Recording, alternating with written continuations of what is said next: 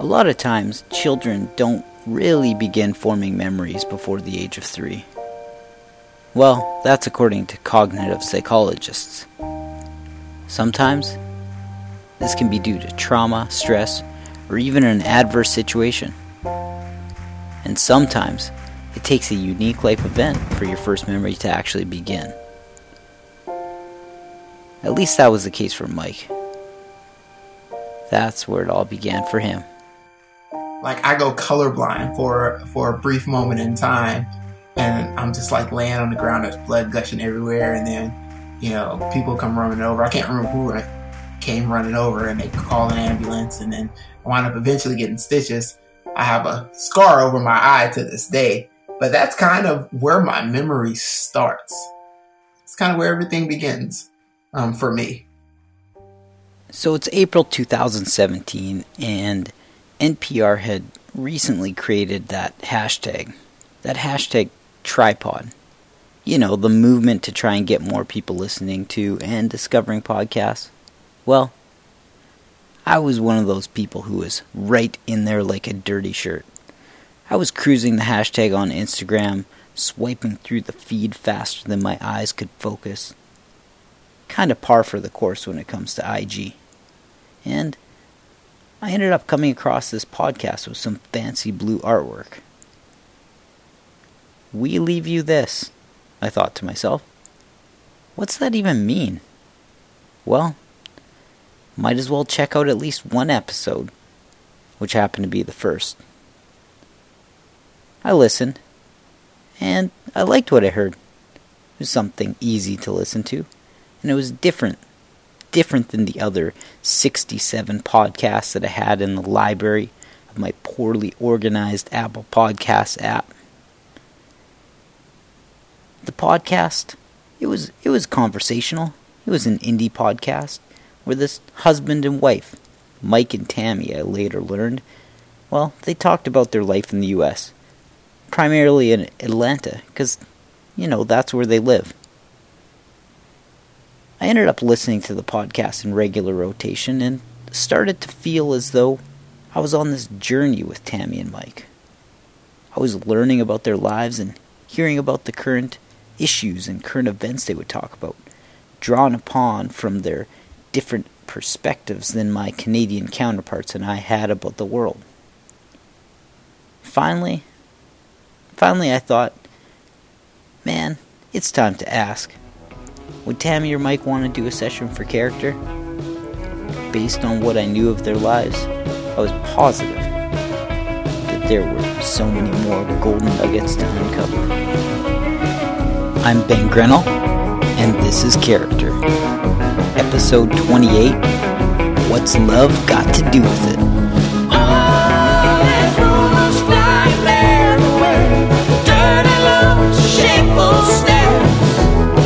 Your secrets in the air. Be mindful of how you appear. Just pretend we can't hear. Maybe this will one day disappear. So all of our perspectives are different, and we internalize things differently. And so, yeah. Yeah, for sure. And so where are you from originally? I am from East St. Louis, Illinois. I do know that. I remember you said that one time on the podcast. I was like, "Oh man, Mike's from the STL." I remember you said that. Now. Yeah. So St. Louis, the one that everybody knows, St. Louis, Missouri, and so I'm actually the Illinois and Missouri are at that point is separated by the Mississippi River. And so as soon as you cross over the Mississippi, as soon as you come from St. Louis and cross over the Mississippi River, you're in a small town called East St. Louis. So it's a separate city, but it's a small town, majority African American.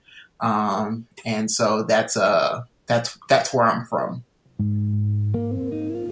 Once a bustling industrial center, like many of those cities in the Midwest, East St. Louis suffered from mid-century deindustrialization. As factories began to close, the railroad and the meatpacking industries cut back and moved jobs out of the region.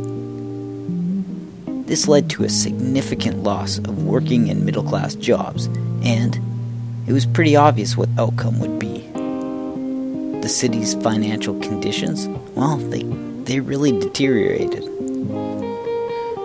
Throughout the 50s, this effect had a significant impact on the city's music scene.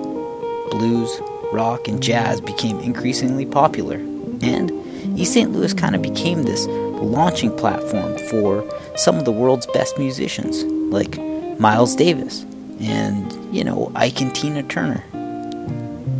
You could almost argue that without East St. Louis and its socioeconomic influences, I probably wouldn't catch myself driving down the highway blaring What's Love Got to Do with It? Must try to ignore that it means more than that. Whoa, what's love got to do? Got to do it. What's love but a second-hand emotion? What's love got to do? Got to do with it. Who needs a heart when a heart can be broken? Anyway, by the 1960s, street gangs started to appear in many of the city's neighborhoods, and like all these other cities that end up facing problems with crime, violence, anything that contributes to adversity, a lot of these East St. Louis residents faced these problems on a regular basis.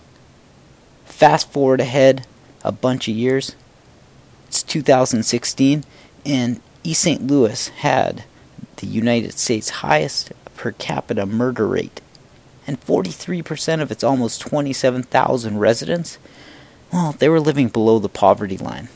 So, you could say that adversity was a natural state for anybody who is residing in East St. Louis. Needless to say, I learned a ton about East St. Louis from reading about the city. But it wasn't the reading that I did. I gained the most insight about the adversity people face by talking directly with Mike. So it's Illinois as soon as you cross over the state line. Gotcha. And then, did you live there like your whole life as far as growing up and went away for college? So I was born in that area. I was born in that area in the hospital that was in the town next door. And then I think maybe when I was about 3, I think, my mom and dad moved to California. And so I lived in Southern California until I was about 9. And then it was after my mom and dad had separated. And then my mom and my older sister and my brother and my younger sister, there were 4 of us, 4 kids. And then my mom, we moved back, maybe 5, I can't remember. And so, yeah, we moved back to East St. Louis. And so I spent roughly, 9 years of my life, give or take some time in Southern California, and then about 9 in East St. Louis. But the thing about East St. Louis is that that's where my mom is from, and that's where her family is. And so she kind of moved back home. And so. Gotcha. And so was that kind of like a support system thing? One could say that, but with my mom's relationship with her family, support system is, it would be very, very strong. I think it's more familiar with being familiar to her surroundings as opposed to not knowing anyone when she was out in California. And so we never had, she and then us through proxy never had the best support through that extended family, so to speak. Like when you were in SoCal, you guys kind of had nothing, it sounds like, as far as a support system. Yeah, my father had a couple of brothers out there. Okay. And so when they moved out there, she moved out there with my father, and so she was out there with them. And then when they separated, it was, she didn't know anybody. It's better off for her to go back to a familiar space. So, yeah, where were you guys in Southern California? We were in, that I can remember, what I remember living in is elementary school in Escondido, California. Okay. And then, yeah, that's about the one place I can remember.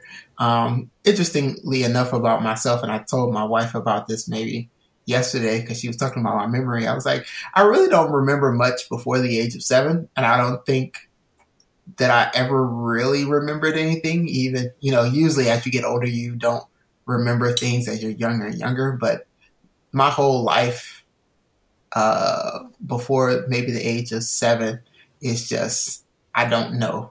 I always find it interesting when people say, oh, this happened to me when I was 5 or I was 6. And so I can't even tell you if my memory is at 7 or 8 when it starts. And so that's great. Do you think it's because of moving around, or I wonder why that is? It could be because it could be from moving around. I can't tell you how many times I did move around. I remember the last couple of places that we stayed in when I was in California, maybe the last 3. Or it could be because in the first place that I remember, I had some head trauma as a child, and so that's probably what happened. And so, what happened with that? Oh, it's nothing serious. A little embarrassing. I think. So we were living in an apartment, and my sister had friends. And my sister had friends, which is my sister right above me. I'm the second of 7 currently, but at the time it was only 3 of us. So my sister had friends, and I remember my brother right up under me having friends. And so we were in this apartment complex. Only thing I remember about it is that it was green and white, and there were palm trees. So it was like Southern California, and so I wanted to hang out around my sister, who's 4 years older than me. She said no. And my silly self decided, since she didn't want to talk to me, I would go and mind my own business. And when I did so, this is so embarrassing. Not only did I just leave, I skipped away. And when I skipped, I had my eyes closed, as some dumb 7-year-old would do. And I skipped into a palm tree. Come on. With my eyes closed. Come on. Yes, that's what happens. And so, I think this is actually where my memory starts, which is so funny. And so, I hit the palm tree. I go colorblind for a brief moment in time, and I'm just laying on the ground. There's blood gushing everywhere, and then people come running over. I can't remember who came running over, and they call an ambulance, and then I wound up eventually getting stitches. I have a scar over my eye to this day, but that's kind of where my memory starts. That's so crazy, man. And so you, this wasn't just a little concussion. You were bleeding and everything from it. Yeah. I was bleeding, had to get stitches.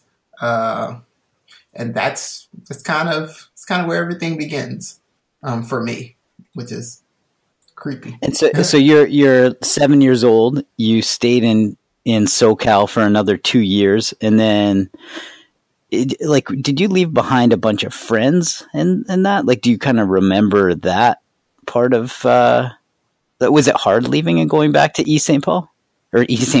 Louis? So for me, not necessarily. It wasn't hard, but do I remember leaving friends? I honestly don't remember having friends. Like I said, like I was saying before, I remember my siblings having friends. I don't remember really having friends. And so when we left, from what I remember, there was we had a well, it doesn't really matter, but we had a vote. I don't know why this even pops up in my mind right now, but I remember we had lived in a different apartment, and my mom was thinking about moving back to East St. Louis, and she brought me and my brother and my sister in, and she kind of asked what we thought about moving. And I remember I was the only person that didn't want to move, but I think it was more so I was kind of attached to my dad and everything like that. But I think that was the that was really the only attachment that I really had. And so when I moved to East St. Louis, it wasn't like a big deal other than, moving on from my dad. It was really nothing to me. And so did you kind of leave your dad behind, or did you stay in contact with him? So my last images from my dad when I was younger, my mom and dad had joint custody, or not. I never remember if it's joint or shared custody in our system, but I used to see my dad on the weekends and everything. And so, I remember seeing him on the weekend, and then we kind of left, from what I was told later on is that my mom and my dad had a tiff, and then, I guess maybe about us moving. But once I moved to East St. Louis, to be honest, I really didn't hear from him that much after that. And it's probably one of the biggest things that kind of like weighed on me as a person over the years, because I was 9 when we moved back to East St. Louis, and I was one of those that I really worked hard to get in contact with him, because his family was also from the area. So he still had family from there. So I was one to try to reach out to his family and get in contact with him. And nothing really ever materialized with him through those years. I think I seen him two times that I can remember. The first time I remember coming across him, because how I remember things going is that I would want to see my dad. I knew, so when we moved back to East St. Louis, we had a place, but then I also knew where like his brother stayed. And I knew my cousins. I knew his nephews, for example. And so I would see them. I was like, oh, tell your dad that, to tell my dad I'm trying to talk to him or whatever. I'm trying to get in contact with him. Or, I'd go by his, because my cousins, they lived in, the projects that were projects, or the, I don't know what you all call them out there, the lower income housing development things. And so I would go out there, and then I would talk to him. I would talk to my uncle or his wife. I'd be like, oh, I'm trying to catch up with my dad, tell him I'm looking for him, I'm trying to talk to him. And then so he'd always say, he's going to call him. And then we never really comes through. But then once he said that, oh, he's coming in town. And when he came, I remember I was like as happy as I could be. He came, I remember it was around Christmas time. And so, my mom dressed us up, real nice and everything. And we go and see him at my uncle's place. And it was interesting because he bought us, the one thing I ever remember him buying for me. He bought me and my younger brother, because we shared it, because he was, both our fathers. He bought us the Game Boy Pockets. And so he bought Game Boy Pockets with the Pokemon games. Yeah. And so, so he bought us those. And so my brother had the red and I had the blue.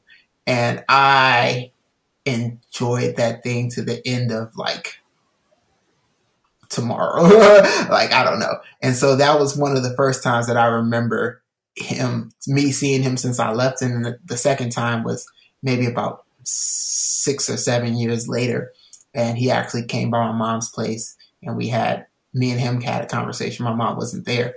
I don't believe she may have been.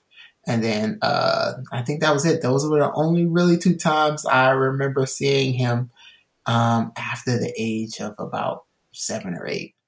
Well, 8, after moving. So let's say. And so 9. You're not in contact with them still to this day, really?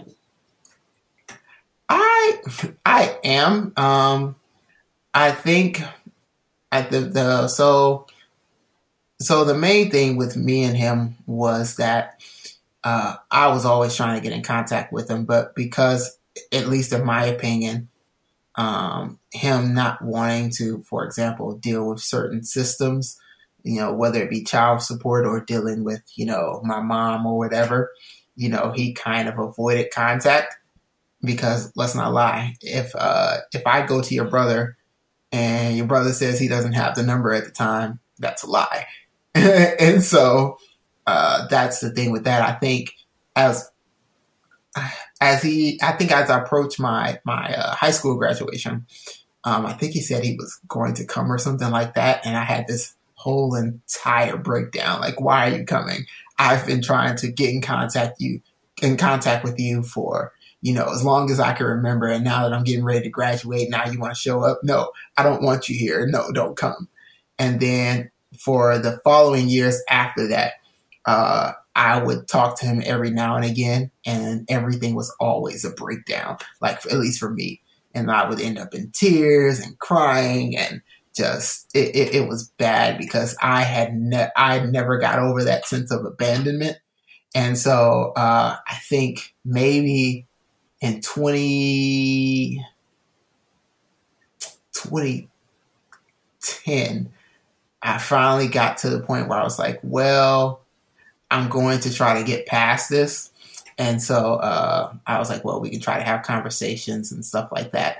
And so we maybe talk once or twice a year since then. And then even after my daughter was born, she was born last year, he got to meet her around Christmas because he was in town for his high school class reunion, and I was in town with my family. And I just so happened to find out he was in town from his oldest daughter. And I went and saw him. He met my daughter, and that's kind of it there. So. And so that's the first time that Tammy would have met your old man too, I guess. That was the first time we were staying in a hotel, because at the point in time my mom didn't have enough space for us to stay, so we stayed in a hotel. And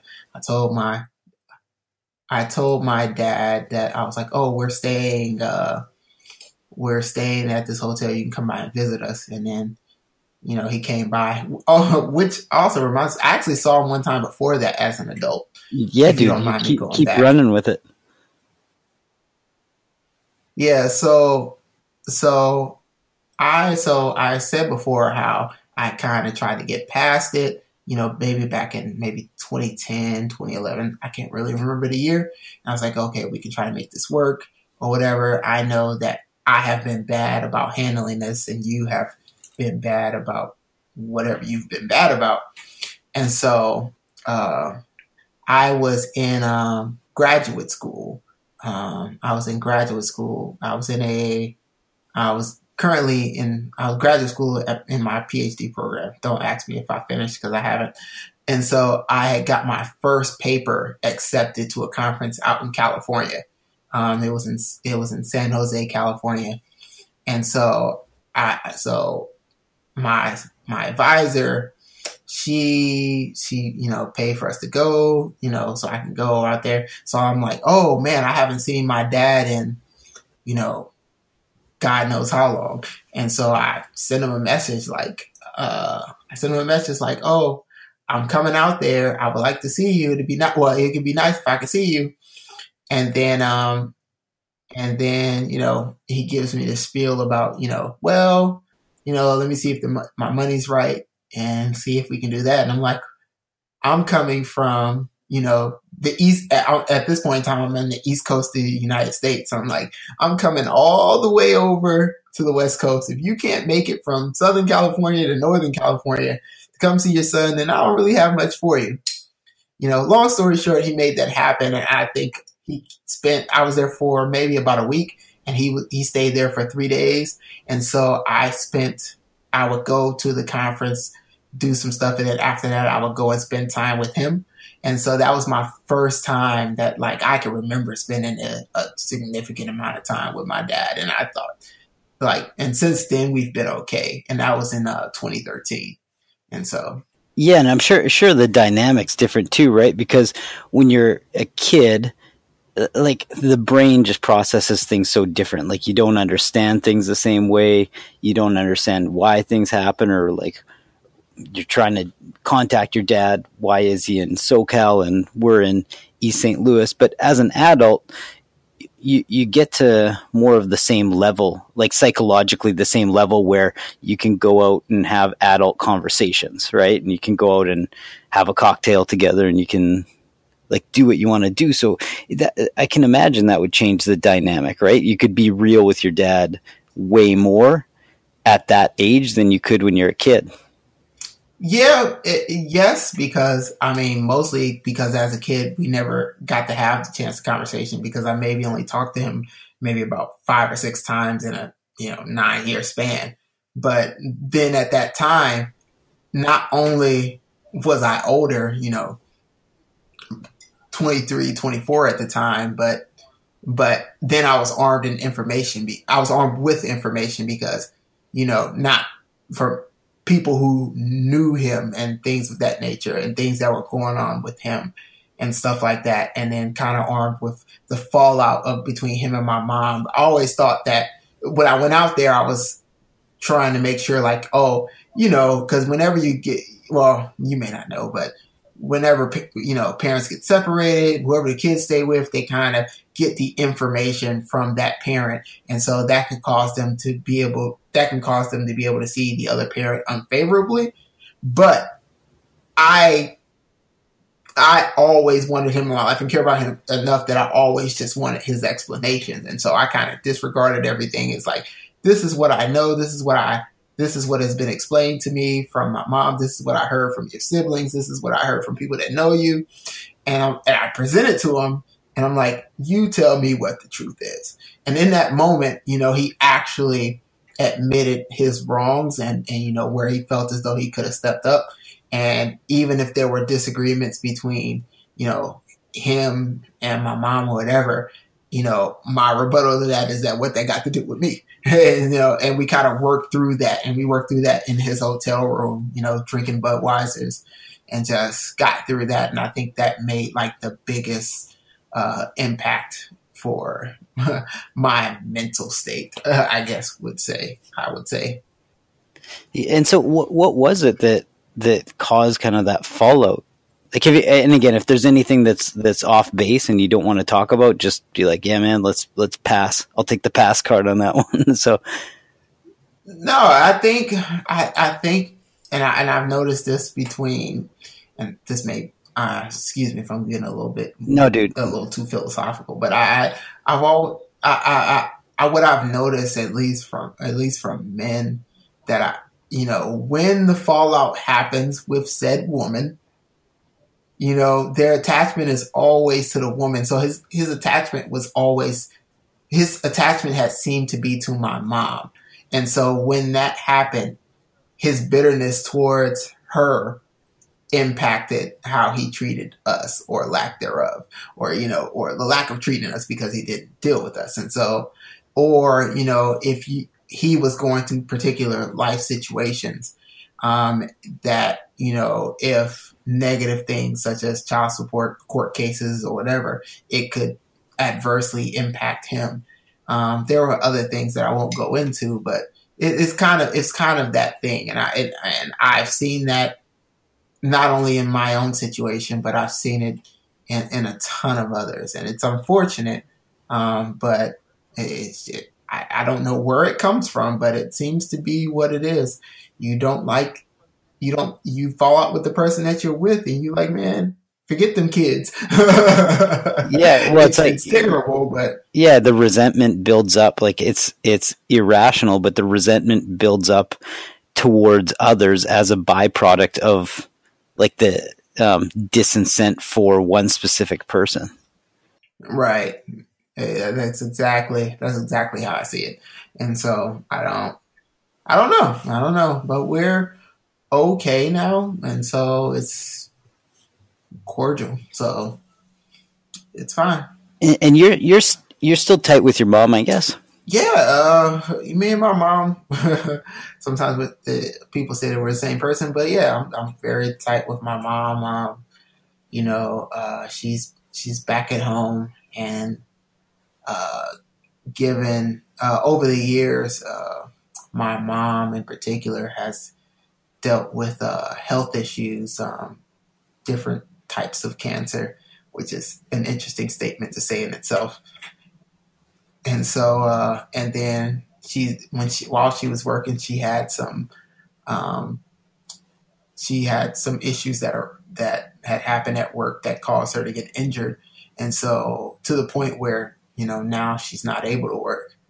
And so I keep in contact with her and just try to contribute to whatever she has going, just to make sure that she has a decent standard of living. And so we're close. We don't talk as much as we should because I'm terrible with communication, but we're tight. Yeah, that must be hard though too, because like you guys are far away. Like it's not like your mom is like 45 minutes. You hop on the, oh man, I forget the freeway name. What's the one, the I-95 or? Yeah, not 90. Yeah, not yeah. It gets tricky when you're in the middle of the U.S. 95 goes down the East Coast mostly, but yeah, we're about 8 hours away, and so I think when I first left to go to college, I was 6 hours away, and then when I went to my first graduate school, I was maybe 12 hours away. 10 or 12 hours away, 12. And then when I went to my second graduate school, I was maybe about 12 or 14 hours away. And so, yeah, we've never really been close. And she didn't really start getting sick that I was aware of until I was in college. And so it got a little difficult and tricky for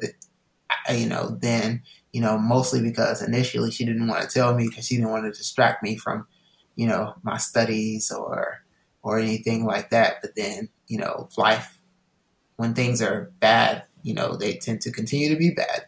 And so I spent a lot of my time in college, not only trying to, finish school, and make money to pay my own bills, but to try to do things, not necessarily for her because she was still working on and off then when she could, but I had 4 younger siblings at the time, and so trying to do little things for them here and there when and where I could. And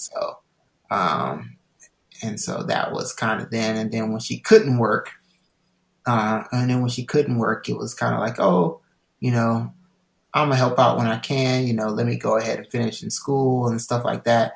And then eventually got to a point when, like I said before, don't ask me about my PhD program. We'll keep that off the record.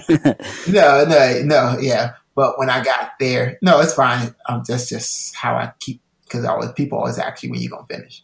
But when I was doing that, it really got to a point where things got bad, and she was waiting on disability, and she's waiting on disability to come through, and it had been 3 or 4 years just trying to go through the system to get disability because she literally physically couldn't work. And so I had a situation come up where I had a job offer, and so I kind of just left my program, so to speak, to take the job to not only assist her, but at that time I was already married. I had recently married my wife Tammy, and so it was kind of like, this is kind of the best situation, the best resolution for the situation at hand, for all situations. And so that's kind of how I ended up where I am today. Yeah, man, that's crazy. Like, healthcare in the U.S. is so insane. It's just so different than what we experience here in Canada. Tell me about it. I just recently looked at our upcoming health insurance plans, and it just doesn't make any sense how much money they want from me. Oh, dude, it's crazy. Like, see, I didn't even realize that to have a kid, and you guys talked about this. I think it was the last episode, Yes. right? So I didn't realize. I knew this before you guys had talked about it because my brother had his first kid, and when my best friend had his kid, I didn't realize it's like 30 grand to have a baby. I was like, what do you mean? It's like it's human right to have a baby, and it costs you money. Like up here, you literally go to the hospital, you have your kid, and you just like leave. That's it. Yeah. It can cost you anywhere from 11 to 30 grand, or maybe even more in some cases, depending on the type of coverage you have. It's so insane, man. Like it's so. What I don't get is like, what if somebody gets pregnant, because you can't control that, right? Mm-hmm. So somebody gets pregnant. Let's say they get pregnant not at their own will. Let's take it to the extreme, right? And I know we're getting a little off track here, but No, we're fine. We're fine. Somebody gets pregnant not by their own will, and they have a baby that like they believe in, they want to have the baby, right? And it's like they're forced to pay money. It's so crazy. Well, yes, number one, they're forced to have the child if we're gonna go there. And they're forced to have the child, and then they're forced to pay for said child that they may or may not want to have. But yeah, that's insane. I think when I first found out my wife was pregnant, maybe later. Well, not first found out. It was later into her pregnancy, and I was at my job, and I was talking to this guy that worked in the cubicle next to me. He was talking about how much it cost for his kid, and he was like, "Yeah, it cost me, almost 12 grand to have a kid." And luckily when my daughter was born, my wife had a government job, a federal government job, and it only cost us $175. Come on. Like $175. Yes, $175 to cover all, the birth and the days in the hospital and all the stuff, all the treatments for the baby and all that stuff. $175 versus 11 grand. And so yes, it's insane. Like it's insane that there exists a space where the difference in costs can be that large. It's so crazy, man. It's like, it's almost like if you want to have a kid and you don't have, so you guys were in the fortunate position that worked out because of Tammy having a public sector job. Yeah. But assume that you guys are just both working private sector. It's like you got to get your side hustle on just to have a kid. Yes, exactly. And so it's so crazy. And so Tammy just left her job, in DC because of course we live in Atlanta. And so my benefits, my dental and vision benefits just expired yesterday. And then I have 30 days left in the health insurance that she had. And then after that, we have to get on my plan from my employer. And so they want, $750, $760 every 2 weeks to have an equivalent plan that cost her, $135 in that same in that same time span, 135 every 2 weeks. And so we actually have to think about putting off our next child because we can't afford it.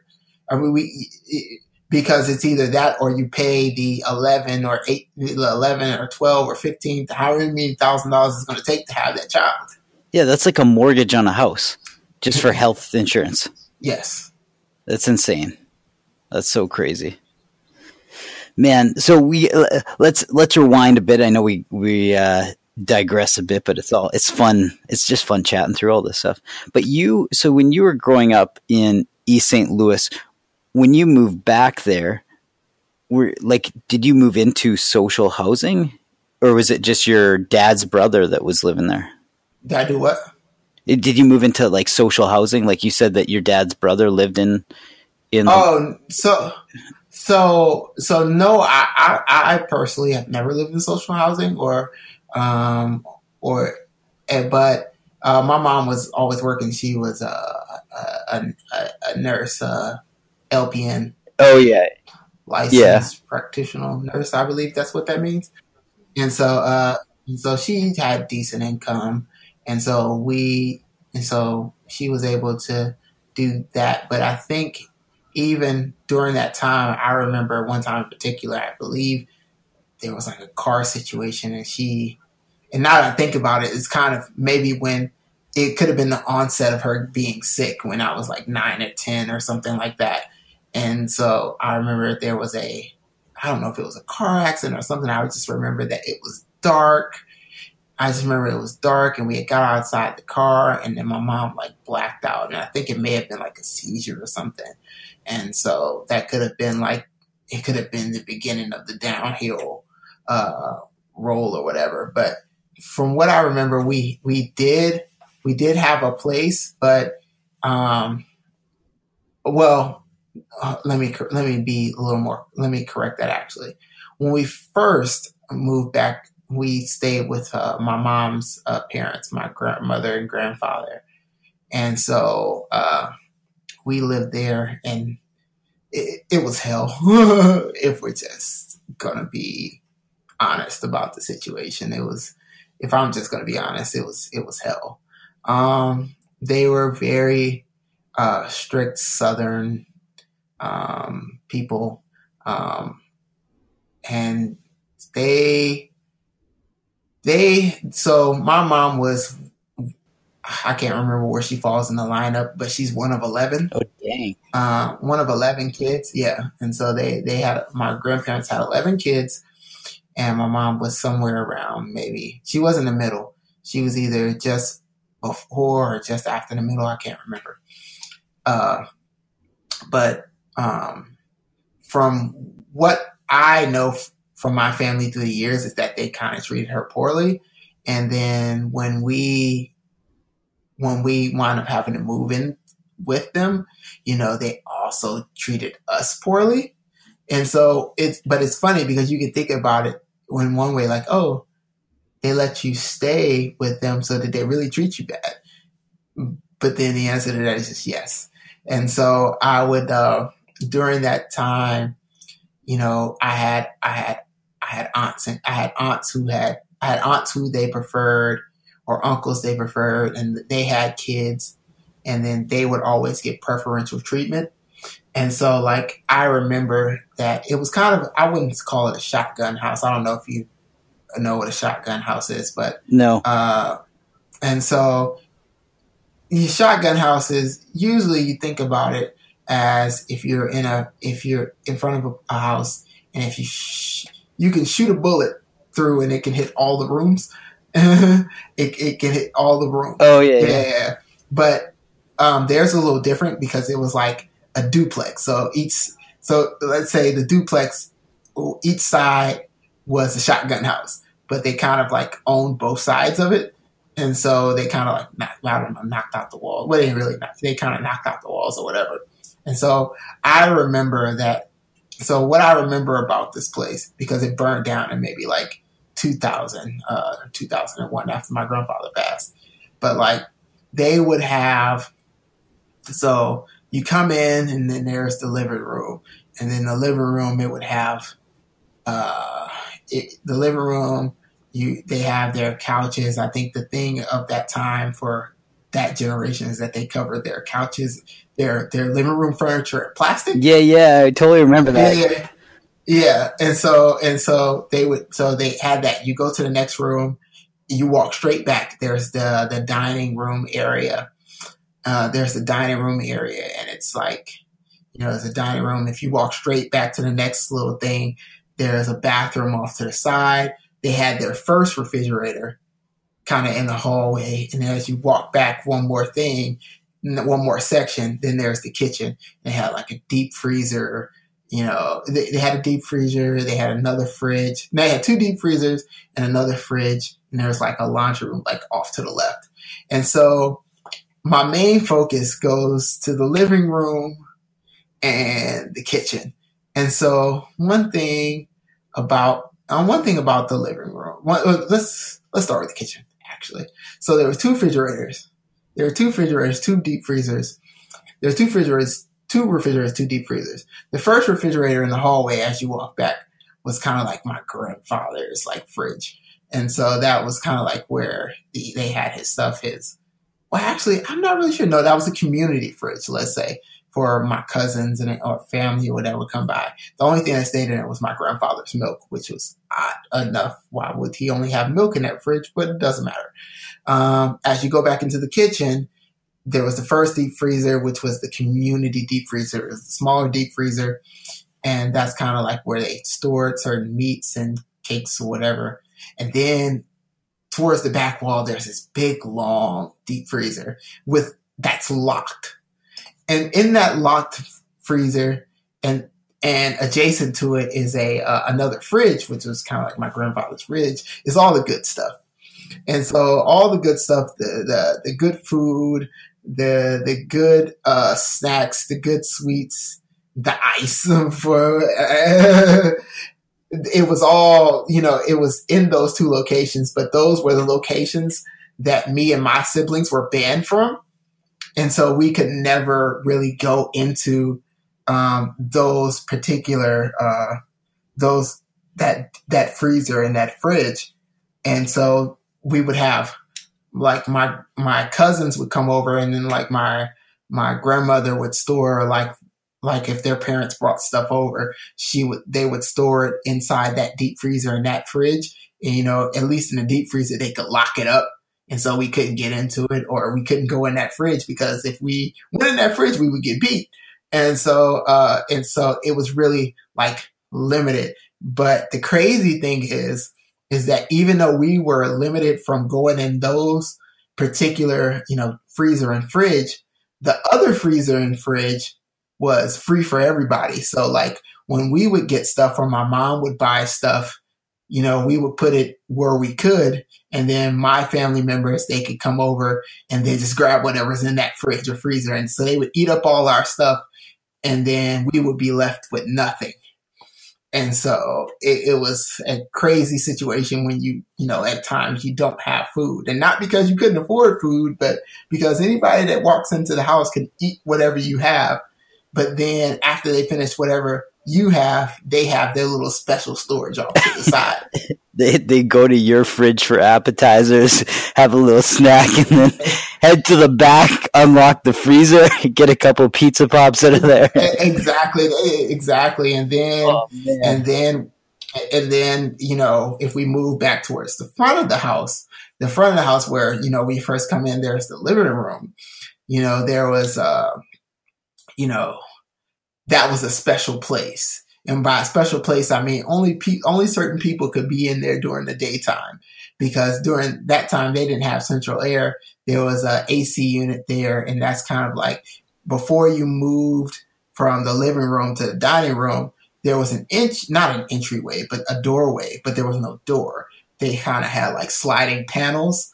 And so you would actually have to pull the panel from the side, which was just like a big flat piece of like, I don't know if it was drywood, plywood, I don't know, but you would have to pull it over to close off that gateway so the air wouldn't escape. No way. And so that front, we called it the front room. And so the living room area, we called it the front room. So the front room would have the AC unit in the windows, where the couch, the living room set was, where TV was. But only my younger cousins, who were the favorites, were ever able to really be in there during the daytime, with the air in the summertime, because in the summertime you can get to like, 100 some odd degrees Fahrenheit or whatever, and then when you think about a heat index, it could be like 110. And so they'd be in there chilling during the daytime, having fun. I don't know, maybe eating ice for all I know. But at the crack of dawn, 6:00 in the morning, we get woken up in the morning, and they tell us to go outside. Me and my brother and sister, and we have to be outside all day. Come on. And so, yeah. And so we would just be outside all day. Sometimes it was having fun. Other times it was doing work, because, behind the house, there was like an alley. And then beyond, if you walk down the alley, my grandfather used to have a plot of land. And in that land, he grew like this garden It was a relatively decent sized garden. And so during the summertime, he'd have us go out there and we'd go when I say garden, I always call it a baby farm, but he'd be growing corn and cabbage and all these different things. And so me and my brother, we would have to go out there during the daytime, during the summer, and kind of work out there and do work for him and, till the fields. But your cousins didn't have to do anything. So my female cousins, they wouldn't have to do anything. They would be in the house sitting in the air. At least the ones they liked. And so, but all the males, for example, did have to go outside. All had to go outside, and they all had to work into the field. But there was a significant difference between the two, and it's that my male cousins, my male counterparts who were of equivalent age, they would get paid for working in those fields, or, for example, washing my grandfather's car or doing other chores. They would get paid. Me and my brother was 2 years younger than me, or is 2 years younger than me. We would have to do all these things for free. Okay, so wait, hold up. Your brother's like 7 years old and doing this? Yeah. Come on. We were 9 and 7 and 10 and 8. And so we'd be out there sweating in the sun, having to do work for, nothing really. And while everybody else, they would get, an allowance for my grandparents, which is interesting enough because they don't live there. And they would and that's just how that would happen. And so even in the wintertime, my grandparents, they had 2 cars that I knew of at the time. And so they would get up in the morning, warm up one of the cars. Usually they would warm up one of the cars and they would get in the car, and either my cousins were at their house, or they would go and get my cousins and take them to school. But me and my brother had to walk. and we all went to the same elementary school. No way. No way, man. Dude, so your grandpa, it sounds like he was pretty wealthy. Because this would have been, let's see, 1990 something, around that. Yeah, 1995, 6. I was born in 87, so 96. Yes, 96, 97. No, they weren't wealthy by any means. Well, he must have had, but if he's, 2 cars, anyone who owns 2 cars and has a house and a piece of land. Nowadays, he had but it wasn't that the house was large, right? He had a house. Yeah, I see what you're saying. He had 2 cars, but only one of them was, relatively new. The other one may have been maybe. Oh, I see. If I remember correctly, it's maybe about 20 or 30 years old. And so that's what, and then so the land that he had that was down the alley, that land never belonged to him. It was just that we lived in a city, or the city was impoverished at that time. And so things weren't strictly enforced. And so if you kind of use that land, and we were kind of sectioned off. And so no one ever came to him and say, you can't use that land. He took, what's that thing called? Squatters' rights or whatever? Where you just claim the land, and then if you're, I don't know the rule. There's some rule up in Canada where, if you put up a structure on land and you have it for 5 years straight and no one says anything, and it's public land, it becomes your land or something. Right? Yeah, there's something similar like that here, and so that's kind of what. So I don't want to give off the wrong thing. We really they didn't have much. They made it seem like they did, but they didn't have much. And so it was an older car. The older car was I can't tell you, maybe an Oldsmobile. And and the other car was a truck. I think he had a Ford F-150 or something like that. And then the land belonged to him. It's so funny. It's just like when it's like the mental model, right? So if you're like, yeah, man, my friend like has a house, has a piece of land, has 2 cars, I think the brain automatically calculates it as like, whoa, like dude's doing well, right? But it's like until you like actually break it down, you're like, okay, wait, it was a shotgun house, it was a duplex, the walls are missing. Yeah, and so I can clarify that even further. I mean, they didn't have hot water, right?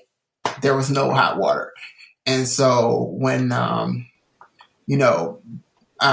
I wanted to take a bath, for example, when I was there, it was kind of like you go to the stove, you heat up some water, and you pour it into a little pail. You take the pail to the bathroom, and then, you kind of, you wipe yourself down, probably standing up. You may stand in the tub, you may stand next to the sink, you may stand in the tub.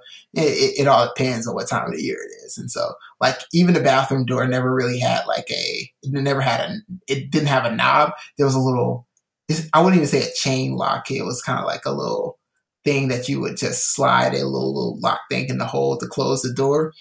And so, there was really not much there. So it was an interesting situation. During that time, and I don't want to. I always find myself in an interesting situation where I don't want to shame my family, but the situation is what it is, right? And so when I was there, it's a lower income community, and then at the same time, they didn't have much, and so you deal with certain things about being in lower income stuff, and so I would sleep on the floor, and there could or could not be critters, and so yeah. There could not be critters around, and so you never really know. And then, for example, I was only sleeping on the floor because we weren't allowed to sleep on the couch because we weren't one of their favorites, and so even though the couch was vacant. Oh man! Yeah. And how long did you guys live there for? And so we lived there. Maybe 2 years, and then maybe a year or two, and then we moved out. We stayed different places as my mom's work, because one of the things with being a LPN is that, or a nurse or anything, is that you kind of have to be where the demand is, and if you stay where the demand isn't, they can cut your hours. And so we would move back and forth between Illinois and Missouri, just for where her work is. But then I think when she started to get sick, for example, she would, we found ourselves back there at least once that I can remember. And so, and then there was another time that, it was at least once. And then there was another time we didn't have a place to stay, but we didn't go there. And so, and that was an interesting situation in itself. But, and then when you moved from East St. Louis, you moved away for college? Yeah, I moved away for college. And where did you end up going? Because you've been to 3 places. You went to one, you went to university, then you went to two different grad schools. Yeah. So when I left, I had a scholarship to a school in Arkansas. And so I went down there. It was a historically black college in Arkansas. And I went down there. I had earned a full scholarship through a program they had in the St. Louis area. And so I had kind of got that. I applied at the last minute, and I got that scholarship. And then I went down there for maybe a year and a half or 2 before I lost that scholarship. And why was it? It was just a full academic scholarship. Yeah, it was a full academic scholarship. And so what happened? How pumped were you to get it? And then what happened when you lost it? So I was excited to get it, mainly because college to me, I knew, which is so funny when I think back about it. I participated in like the college prep programs, because there were things like Upward Bound and stuff like that, which were designed to kind of get first generation college students into school and stuff like that. Or, but where we were, they never actually fully explained what college was. And so I didn't really understand what college was until maybe a few weeks before I graduated high school. And so it was kind of like a frenzy, like where I'm going to go, what am I going to do, and stuff like that and everything. Because, from what was around me, it's kind of like you graduate from school, you go and get a job, you work, and that's just it. And so when this whole concept of college was, introduced and really explained to what it was like, oh, that'd be nice. And then they had the scholarship program. I applied. I remember staying up with my counselor to dang near midnight just to get it in right before I got awarded the scholarship, and that it was great. Like I thought it was amazing. And so it was me and another guy in my class, and we wound up being roommates when I first went to college in Arkansas. And so first year was cool. He wound up leaving, not coming back. It was fine. The second year I was there. I can't remember I finished that second year. So I kind of had like 2 years under that scholarship, but then I lost my scholarship mainly because not for academics, but the scholarship, they raised, the scholarship exists because the providers of the scholarship raised money. And so they raised money to keep that program going. And so they would have a lot of events throughout the year that, either the student or the student's family would participate in. And so that was around the time that my mom got sick. And so, I think around that kind of time she had breast cancer or something like that. And so, yeah, I think it was breast cancer around that time. She had wound up having like a skin cancer later on. And then I think another bone cancer somewhere within there. But during that time, they would say, oh, you have this responsibility where you have to come back to the St. Louis area and do X, Y, and Z. Or they would have like a football game or something to raise money. And they were like, oh, your mom would have to come by, or you would have to sell X number of tickets to do whatever. And so when my mom is on and off working because she's sick and can't really sell tickets, and then my family doesn't really have much money, you can't sell tickets. If I'm 6 hours away in Arkansas and I don't have money to come up and help you guys promote, then I can't really contribute. And so they kind of was understanding to that until at the end of my second year, and they took away my scholarship because I couldn't afford a transcript. I couldn't afford a $6 transcript to send them to say that I passed my classes. I didn't have $6 to send my transcript to them, and they took my scholarship. And so then, like, what did you do from there to finish? From there, so,